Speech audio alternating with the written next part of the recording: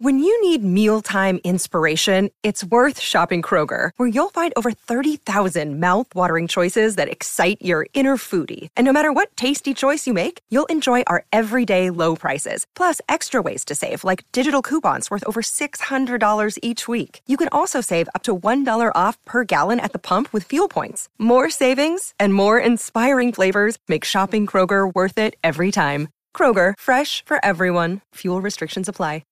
Welcome to the third episode of After the Deluge. If you've enjoyed the previous two, please pass them along and rate and review them wherever you listen to podcasts. It helps new people find it, and I would appreciate it a lot. This album was released in 1974, and it's Jackson Browne's third studio album. It peaked at number 14 on the Billboard charts and was nominated for a Grammy the following year. It was ranked 375 on Rolling Stone's 500 Greatest Albums of All Time. And now, as I do on each episode of this show, I'm going to read a little bit from the original Rolling Stone review that came out the year this was released. This is written by Stephen Holden. Like Browne's previous two albums, Late for the Sky contains no lyric sheet. The 3 or 4 hours required to make a full transcription will, however, be well worth the effort for anyone interested in discovering lyric genius. I can't think of another writer who merges with such natural grace and fluidity his private and public personas in a voice that is morally compelling yet non-coercive. So this is something my guest and I talk about. My guest, by the way, is Stephen Hayden, not to be confused with Stephen Holden, the writer who reviewed this in Rolling Stone in '74. Stephen refers to Jackson Browne as a diarist, and that is not something I'd thought about, but it really does ring true to me. He's sharing real things from his real life in a real way. He's doing so creatively and poetically, but he's not overly dressing them up. He's kind of coming directly at you with them. More so than on any other album, he's really opening up on this one. And I'll introduce Stephen a little more in just a moment. Late for the Sky is his most mature, conceptually unified work to date. Its overriding theme, the exploration of romantic possibility in the shadow of apocalypse. No contemporary male singer-songwriter has dealt so honestly and deeply with the vulnerability of romantic idealism and the pain of adjustment from youthful narcissism to adult survival as Browne has in this album. Late for the Sky is the autobiography of his young manhood. The album's central images are those of water and sand, reality and dreams, sky and road, inextricably connected.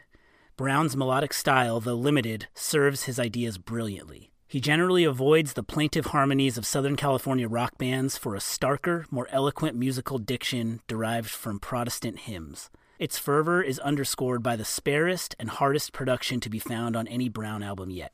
The title cut, Late for the Sky, explores an affair at its nadir, concluding with an image of the sky, the album's symbol for escape, salvation, and death. Stephen and I spend a ton of time on the title track in this conversation, and Stephen speaks really eloquently about it from a lot of angles, not some of the ones that might be most obvious to a lot of people who've spent a ton of time with this album, because this song specifically has kind of a important life that lives even beyond being the title track and first track on this specific album.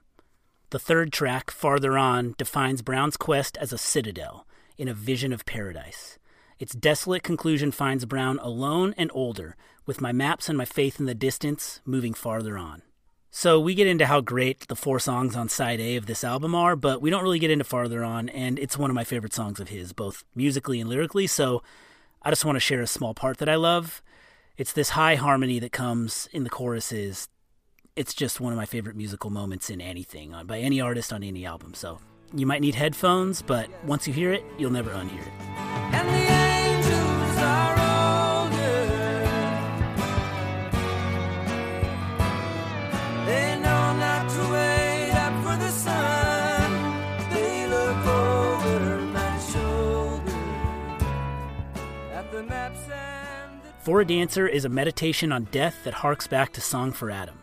But For a Dancer is not a lament. It calls for joyful procreation to combat metaphysical terror. Browne's graceful lyric, as fine as he's ever written, finds its counterpart in the music, an ethereal tango in which David Lindley's fiddle dances against Browne's vocal. So my guest on the first episode of this podcast was a musician named William Matheny, and he called Late for the Sky sort of the full flowering of David Lindley, and I love that phrasing, and it's very true. I think the reviewer does a great job of getting at the fact that this is his most cohesive album. It all feels very much cut from the same cloth. And then the other thing that binds it is David Lindley, and something about the tone of his slide guitar and his fiddle. It's all very lightly distorted in some kind of way. It's David Lindley at his peak. I mean, he starts going off real hard on Running on Empty in a lot of special ways, but as far as studio albums go, this is like, you're getting the best of Lindley here. In the end, there is one dance you'll do alone.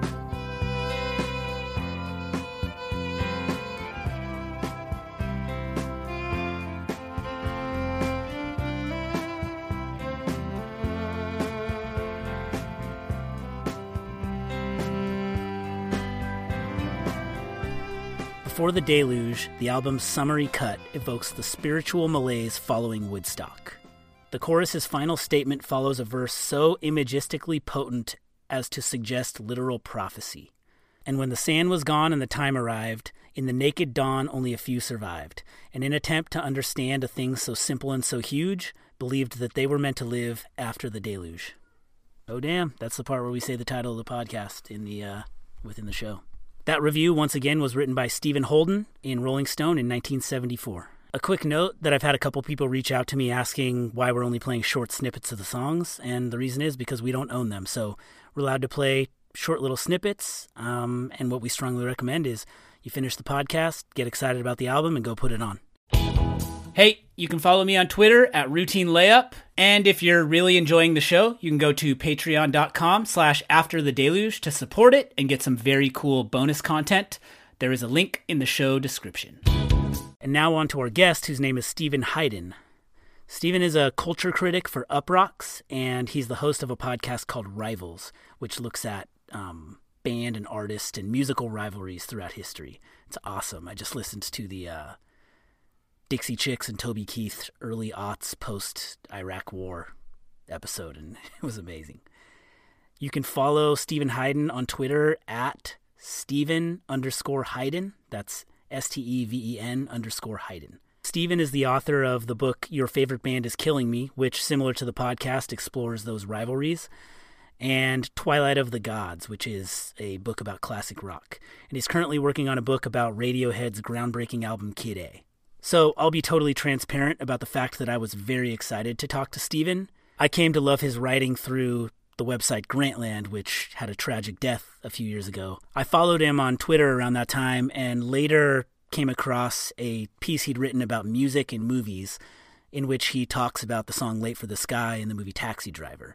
He also wrote a really fun article about something he calls the 5-album test, and that's where we start this conversation, so enjoy. Do you mind describing in sort of the quick snapshot way what the 5 albums test is? And then we could talk about that in Jackson Browne in the context of that, and then get into Late for the Sky. Yeah. I mean, that was a column I wrote, I think it was like 2011 when I was at the AV Club.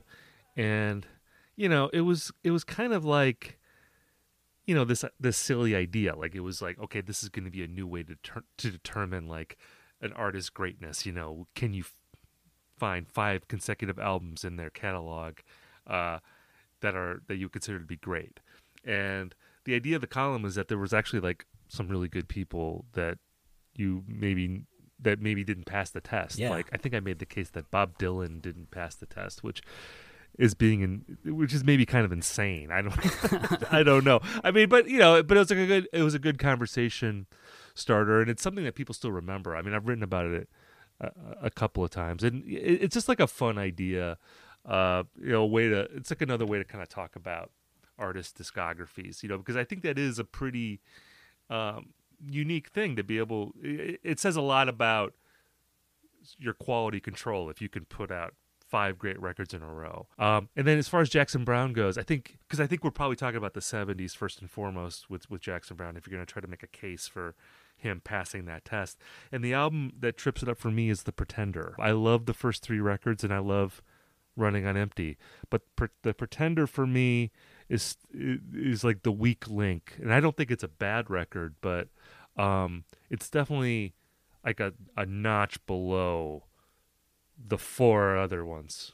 I mean, the thing about Jackson Browne is that I actually feel like he's had a pretty consistent career, I think, overall. Like, the albums that he made after the 70s, I tend to like too. And even like the albums that he's made, like, in the middle age and into old age, I've enjoyed. Like the albums that he's put out, that album like Standing in the Breach, I thought was a pretty good record. I mean, I'm Alive would probably be like a top 5 record for me by Jackson Browne. So, that is in the 90s. So if you look at his contemporaries, like that Southern California, singer-songwriter scene of the 70s, like on one extreme you have someone like Joni Mitchell, who I think everyone would agree is this like one-of-a-kind, iconoclastic, genius, definitely like a one-of-a-kind type talent. And then on the other extreme, you'd have someone, you'd have the Eagles, who are like the consummate craftsmen, like the people who, like the Eagles are the band that go in the studio and they like work on the same song for like 18 months. And by the end of that process, the song is perfect and it goes on the radio and it's played a bajillion times.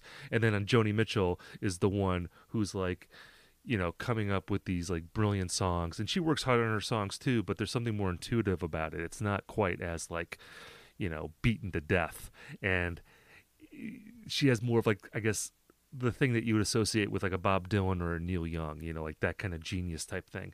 My point was that I feel like Jackson Browne's somewhere in the middle. He's a very, he's his own man. He has a very strong character to his music. It's very personal, obviously. But he's also a tunesmith. He's really good at writing catchy songs. And he does have those songs that are on the radio still that kind of keep his name out there. So, I don't know. It's like he's kind of in this no man's land where he's not just like a pure hit maker, but he's also not quite on that level of like the other sort of genius bard. So yeah, it's really, so he's really interesting in that regard to me. I kind of love that like his 5 album thing is squarely in the 70s. It's like from 72 to 79, and so this is like an album coming out right in the middle of the 70s with these other albums. Right. Is there a favorite moment or song on this album for you? Well, I mean, I think if you talk about this record, I mean, it really begins and ends with, I think, with the title track. It's hard. I mean, I think the whole album is really strong. I think there's a lot of great songs on it, but like the first song, I think, towers over the rest of the record. How the words had all been spoken, and somehow the feeling still wasn't right, and still we continued on through the night. He's one of those people that is basically like a diarist. Like he is describing whatever is on his mind at a particular moment in time. And you listen to Late for the Sky, and it's clearly this song. He's describing the moment when that I think everyone has been in at some point where you're in a relationship and you realize that the relationship is over, and you haven't broken up yet, but you know that you are on the road to breaking up, and you're in bed with this person that you thought was your soulmate, and they're not your, and you know that they're not. You look at them and you're like, wow, this person I thought I knew, I don't know them, and they don't know me, and just the loneliness of that feeling. You haven't broken up with each other yet, but really you sort of broke up long ago. Right, exactly. And he describes that in a very sort of plain-spoken way, a very powerful way. But to me, it's like the way that he sings it. And I don't think Jackson Browne is necessarily a dynamic singer, but I think he is an expressive singer, and it comes across, I think, especially in that song. But also, the star of that song, in a way, and I think of the whole record, is David Lindley. His guitar playing on that record, and of course David Lindley has played on a bunch of Jackson Browne records, but for me, Late for the Sky is the one where he's bringing the most to the table.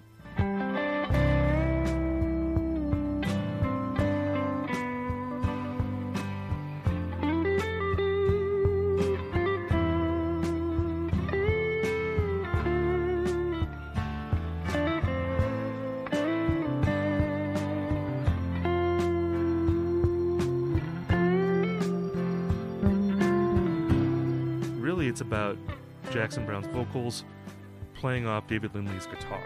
Like, David Lindley's guitar is very prominent, and especially on Late for the Sky, his guitar is just sort of shadowing the vocal. Yeah, he throughout has almost his the entire song. He has his big moment solo type stuff, but he's sort of just set loose to noodle around like Right. throughout, right? It's very and it's very expressive. And I was listening to it today.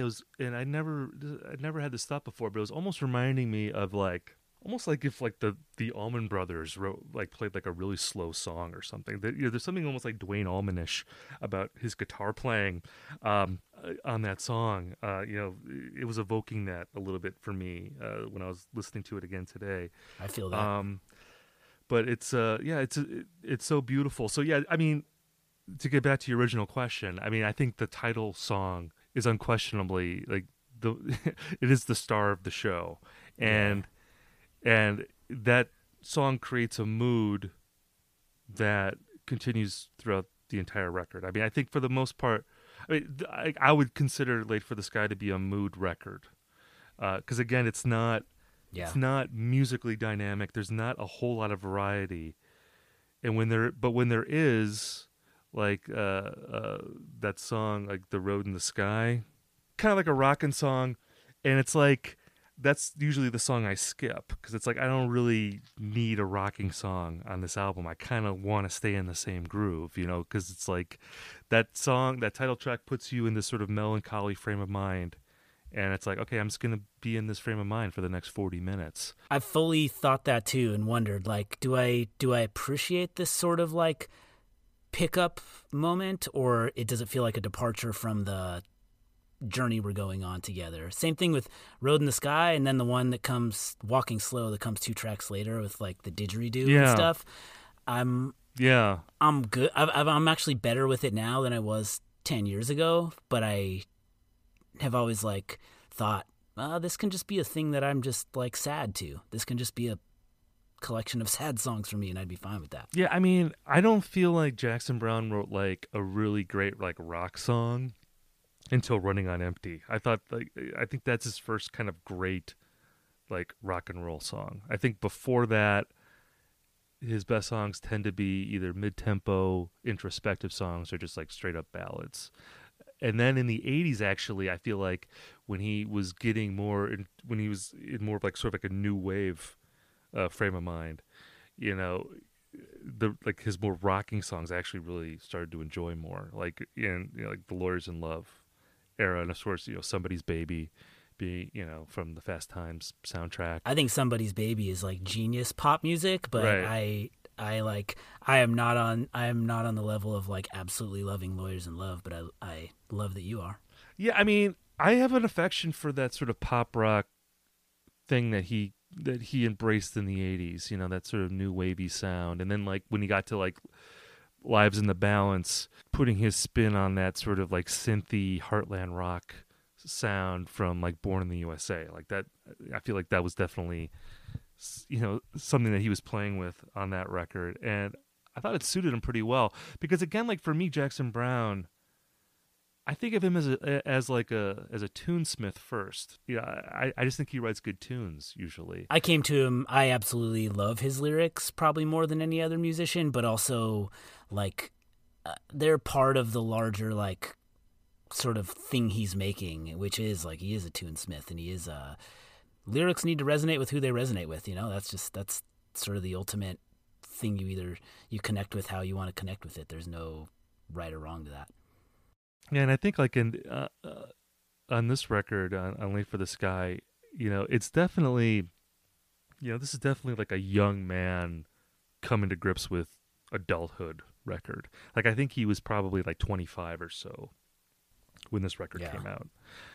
And you can tell when you hear the songs that, like in Late for the Sky, that seems very much written from the perspective of someone who has like not gone through a breakup before, or like that was his first breakup and it's like really knocked him on his ass.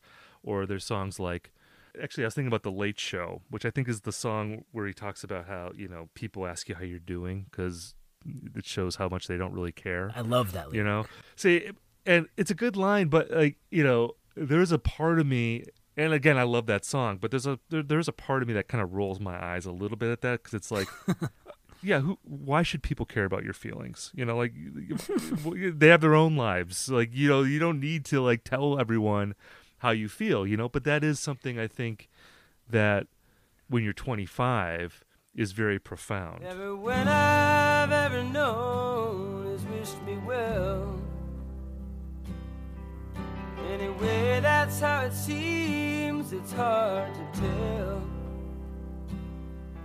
Maybe people only ask you how you're doing, 'cause that's easier than letting on how little they could care.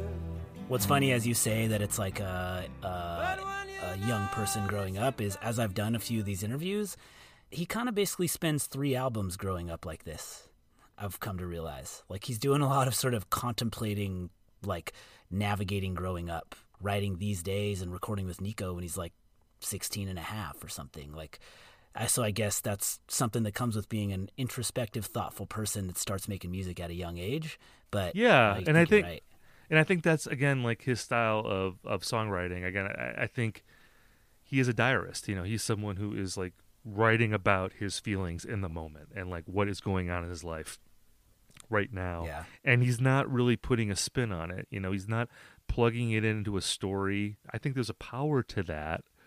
But it also, like when Bob Dylan was 21, and he was just a different type of person, but like on his first record, most of his songs are about death, and he was a guy that like wanted to be older. He would sort of aspire to that in his songs. Like he's going to write a song like Masters of War about like the war industrial complex, and it's like, well, what do you know about that? You're 21 years old, But he did write this profound song about it. So in a way that maybe masks some of the typical things that you go through at that age, because in a way, at least like on his early records, he was really kind of trying to write about big topics. Whereas Jackson Browne didn't really do that until, he was in his 30s or, approaching 40. He basically makes a decade of music before it's like doing a sort of full-on announced pivot toward talking about that. And yeah. There's little nods to sort of climate stuff that sometimes I wonder if I'm interpreting it that way because I know he's an environmentalist, but it gets very explicit in the 80s, but it's really not there. Well, in the 70s. Late for the Sky does end with Before the Deluge, which, seems, is this apocalyptic song, and that song, I guess you could look at it at the time, in the 70s, there was a lot of fear about, like nuclear proliferation. And obviously Jackson Browne ended up being involved in the No Nukes concert later in the 70s. So that may have already been on his mind in the early to mid 70s when he was making this record. But you could listen to that too. And you could also, if you want to kind of look at it through a more sort of contemporary perspective, you could listen to a song like that and feel like, oh, he's talking about environmental disaster. Exactly. Like I just basically assumed that's what it was, and then I listened to it in the last couple of days, and he never directly is saying that. You can very easily connect those dots, but it's... And he could have just been talking about, he could have just been feeling that way because he was a self-pitying young man and he had his heart broken and he feels like the world is ending because, when you have your first breakup, when you have your first breakup, like in your 20s, I know this is how I felt. Like you feel like the world is over, So maybe it's like, oh well, my life is over, the world is over. So I'm writing this song from that perspective. So I mean, you could interpret it that way too. And when the sand was gone and the time arrived, in the naked dawn, only a few survived.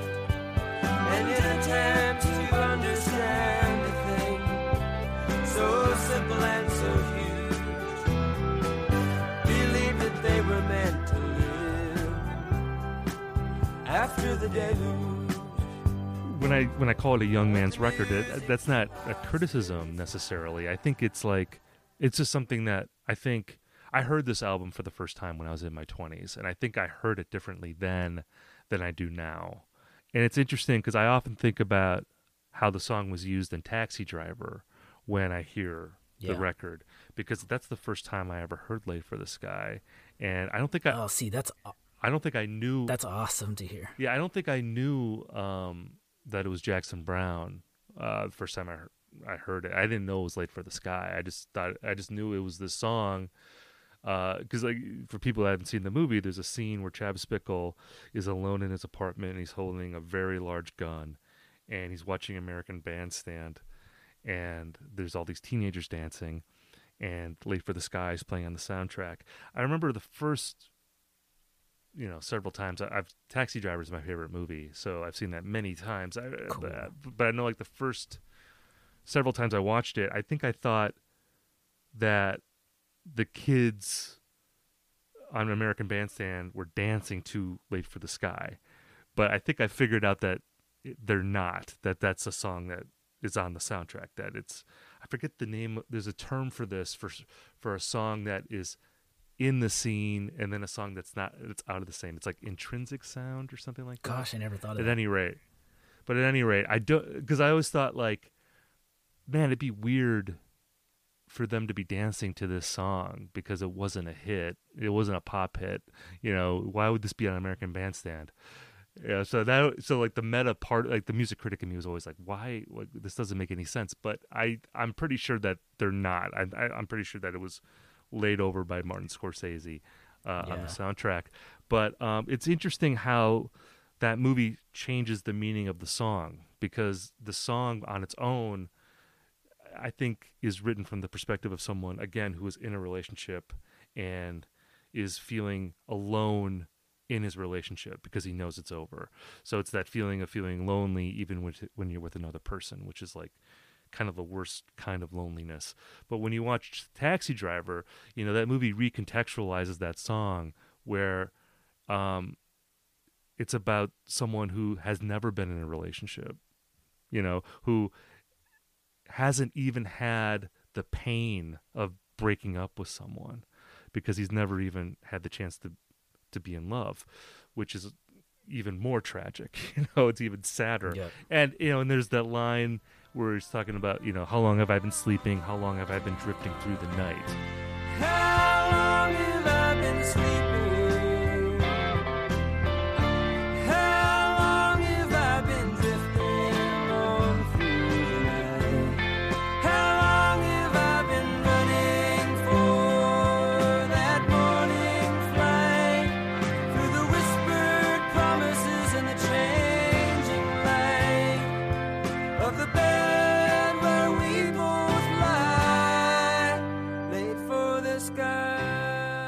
Which is obviously something that you can apply to Travis Bickle, who's like driving around at night all the time, and he's sort of in this car, always surrounded by people, but he's alone.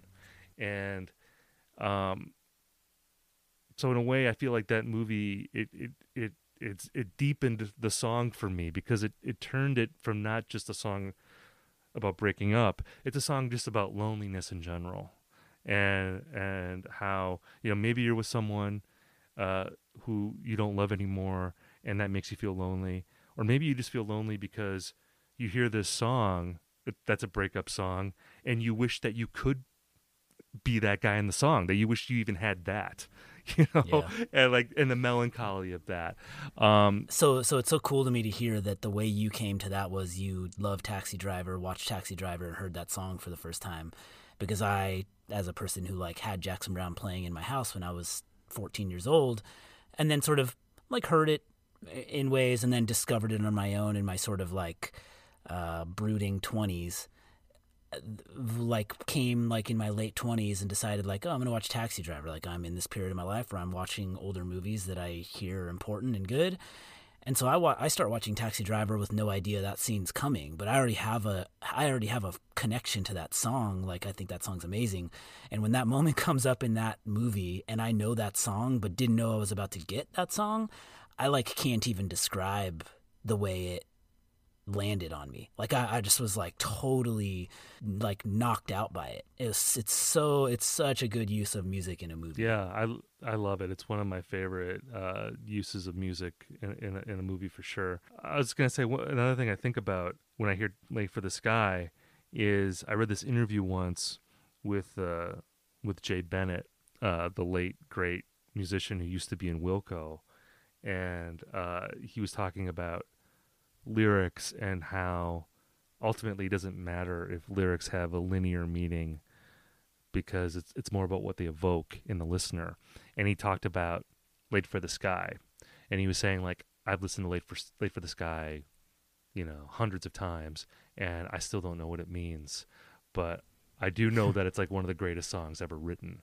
And I remember I read that interview a long time ago, probably like 20 years ago, and that's always just stuck in my head. That was like a really kind of like, oh yeah, like I don't know, it just kind of blew me away. And so I think about Jay Bennett now when I hear that song too, and Jay Bennett being another sort of, lonely person who died before his time. I don't know, it's just like another kind of tragic wrinkle in that song for me. So yeah, I think about Travis Bickle and Jay Bennett, I feel like, when I listen to Late for the Sky, and sometimes thinking of those things chokes me up when I play that song.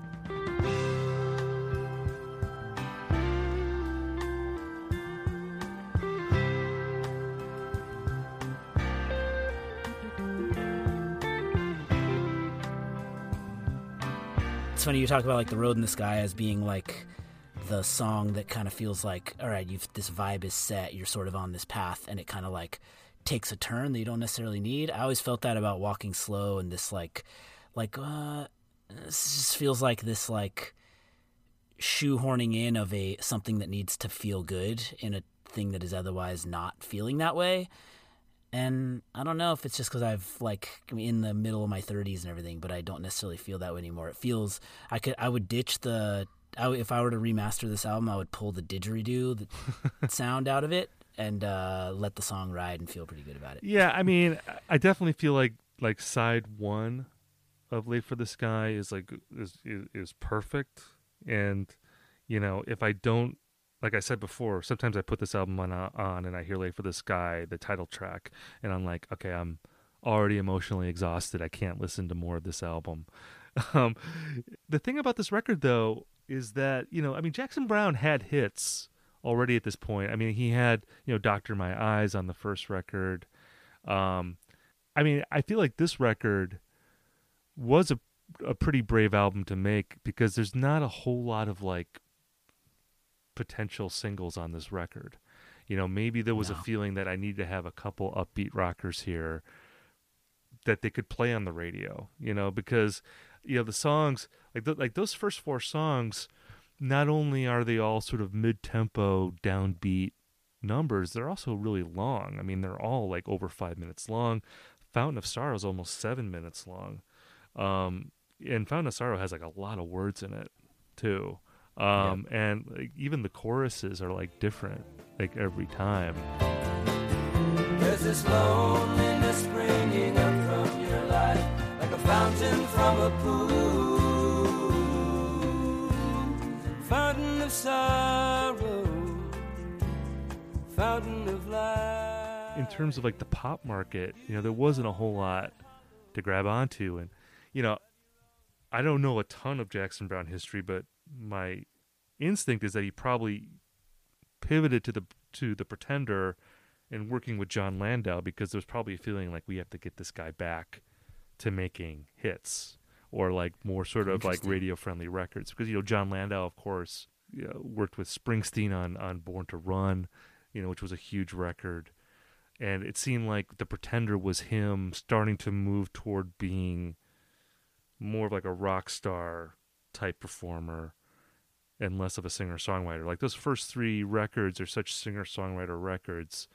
And then the next three, you've got the Pretender, Running on Empty, and then Holdout, which Holdout is pretty much just a straight-up rock record, almost like an arena rock record. I like that record. I think that if Running on Empty is not made in the way that it's made, it sort of takes what they did on Pretender and probably goes...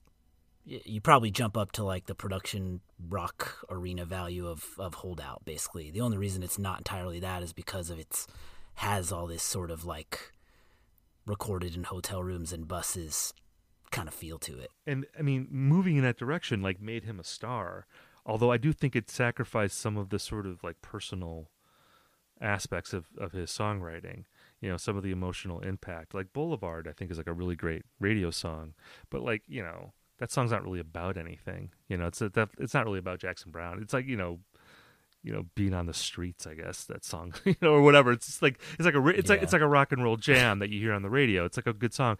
Whereas I think a song like Running on Empty is like a personal song. And, I think that is sort of like, in a way, that's sort of like his Tangled Up in Blue, like Tangled Up in Blue being like a song where Bob Dylan is taking stock of his life at that moment in his career. That's what Running on Empty is for Jackson Browne. He's like looking back on like the last, 12, 13 years of his life, and trying to figure out like how he got to that point. But again, like I say, with Jackson Browne, I'm not looking necessarily for rock jams from him. I'm looking for something a little more like more country rock than Joni Mitchell, but like not as like jockish as the Eagles. The comparison I put in my head as a kid who grew up in the 90s, and this could just very much be me, but the sort of best comparison of my childhood that I could say sort of played the Jackson Browne role was the Counting Crows. Like these are catchy pop songs, but these are thoughtful songs. These are sad songs. It's kind of this middle line that at its height is like the best, but you're not thinking of him as the best songwriter ever. But he's an amazing songwriter, Adam Duritz is, and I don't know. It's kind of like that's how I've sort of it's something I've slotted in my head. Yeah, I mean, I think that's a fair comparison. I think like in the '90s, Counting Crows were a band that were like, I think Duritz was like a better songwriter and more thoughtful than like the guy in Blues Traveler, but like he wasn't an indie rock guy like like a Stephen Malkmus or David Berman or something. Like he would never have that kind of credibility because Counting Crows sold so many records. So it's sort of this like weird no man's land, like where you're not really cool to anybody. Like if you're in that zone, like in terms of like mainstream rock, you might be popular, but people are going to look at you as sort of like a whiny, sad sack type band. And then in the indie rock world, you're like, well, you're super popular and slick, and you're way too populist for us to care about. And I think Jackson Browne does have that same sort of. I think he's in a similar lane in the '70s, like where he also wasn't going to make songs like the Eagles, which the Eagles could write party songs, the kind of songs that like you get drunk to and like go to football games, blasting in the parking lot or something. And Jackson Browne didn't really make those kind of records either. He was in the middle, like where it's like, yeah, he's really good at writing songs. He's a really smart guy, but he's also never going to be the outsider. So, in a way, he's like a man without a country. In the '70s. I agree. Although he was at the same time, and he was part of that Asylum family, and a lot of people were on his records. So I don't think he was like. And Geffen basically builds his whole thing off sort of Jackson Browne as the foothold. So like. Yeah. The other thing about Jackson Browne is that he's like such a good-looking guy that it almost like I think that plays against him in a way, because he can write these really sad songs, but you just look at him and you're like, well, okay, yeah, you're sad and late for this guy, but you can just go to the Roxy, on the Sunset Strip and pick up like any woman you want after this. So like, whereas you listen to like Warren Zevon and you're like, well, look at this guy. I mean, he looks like he looks like he's been, dragged on, 3 miles of bad road, and you can buy into what's in his songs a little bit easier just because of his persona. So I don't know. I feel like that maybe played against Jackson Browne sometimes, that he was such a, he's like a great looking guy. I remember like when he was inducted in the Rock and Roll Hall of Fame by Bruce Springsteen, Springsteen made a comment about how good looking Jackson Browne was, and like how there were always great looking women at his shows. And like that's Bruce Springsteen saying that. And Bruce Springsteen was like jealous of Jackson Browne about all these women that he was able to pull. But he's like laid back California personified, basically. Yeah. And you're like, oh, he's fine. He'll always be fine. You don't need to worry about this guy. But there's also like a lot of turmoil in his songs, and he went through some terrible things in his life. Distance leads me farther on, though the reason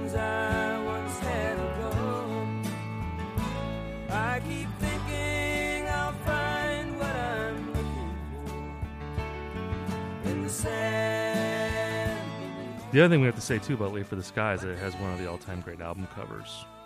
It's an excellent album cover. And it's one of those covers that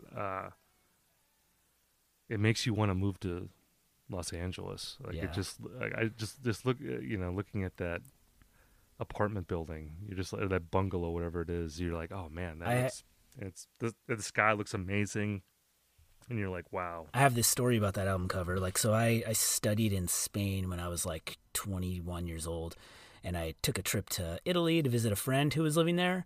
And so like I'm wandering around Venice, Italy by myself, and I just hop in and go check out this, it was called the Peggy Guggenheim Collection, I remember, and it was this art museum.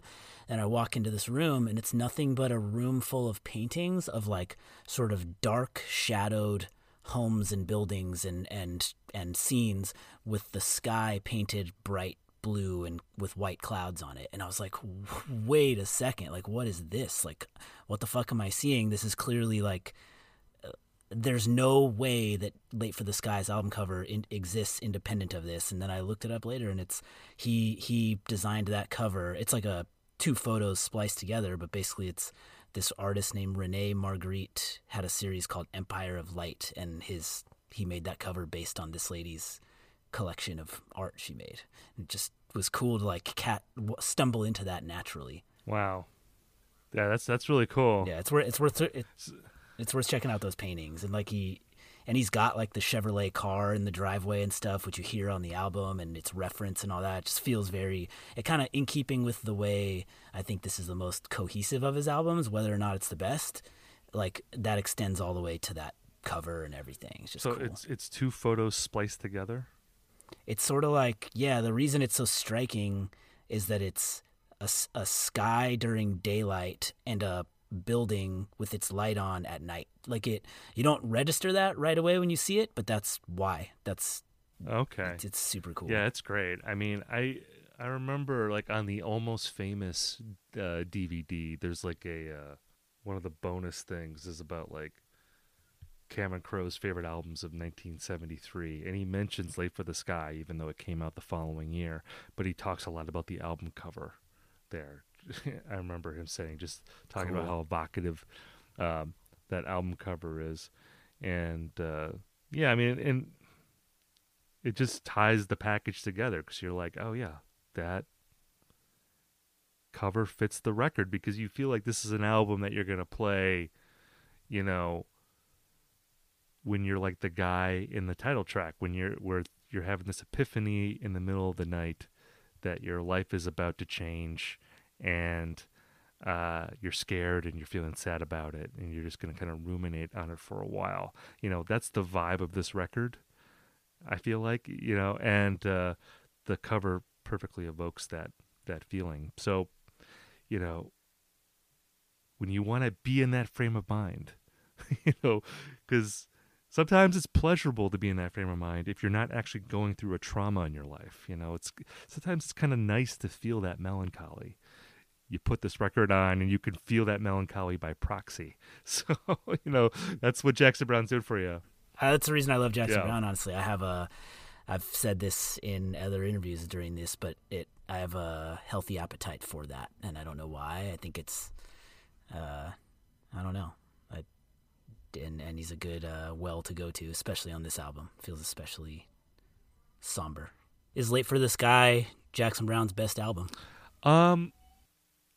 It's interesting. I mean, I was thinking about this question, and I figured this would come up in the conversation. It's not my favorite of his albums. I think my favorite album is Running on Empty, just because conceptually I love the idea of making a album about life on the road and making it on the road, like recording, conventional live concert performances and recording in hotel rooms and on the tour bus and all that. You can I think hear the gears shifting and stuff. Yeah, it's such a clever idea, and I wish more people would rip it off. The only band that I can think of that made a record kind of like that after Jackson Browne was REM, New Adventures in Hi-Fi. they did something similar, like where they recorded, it was all original songs, but they were recorded on the road. Just that idea of like making a live record also behind the scenes at the same time. Again, I think that's such a clever idea. So that's probably my favorite album. But Late for the Sky, I think, in terms of like songwriting, is probably his best record. Because Running on Empty, obviously, like he didn't write a lot of those songs. There's a lot of covers on that record. Yep. So looking at it from like a writing perspective, I feel like that's probably his best collection of songs. Well, it was great talking to you. I fully enjoyed this, and I again totally appreciate you taking the time.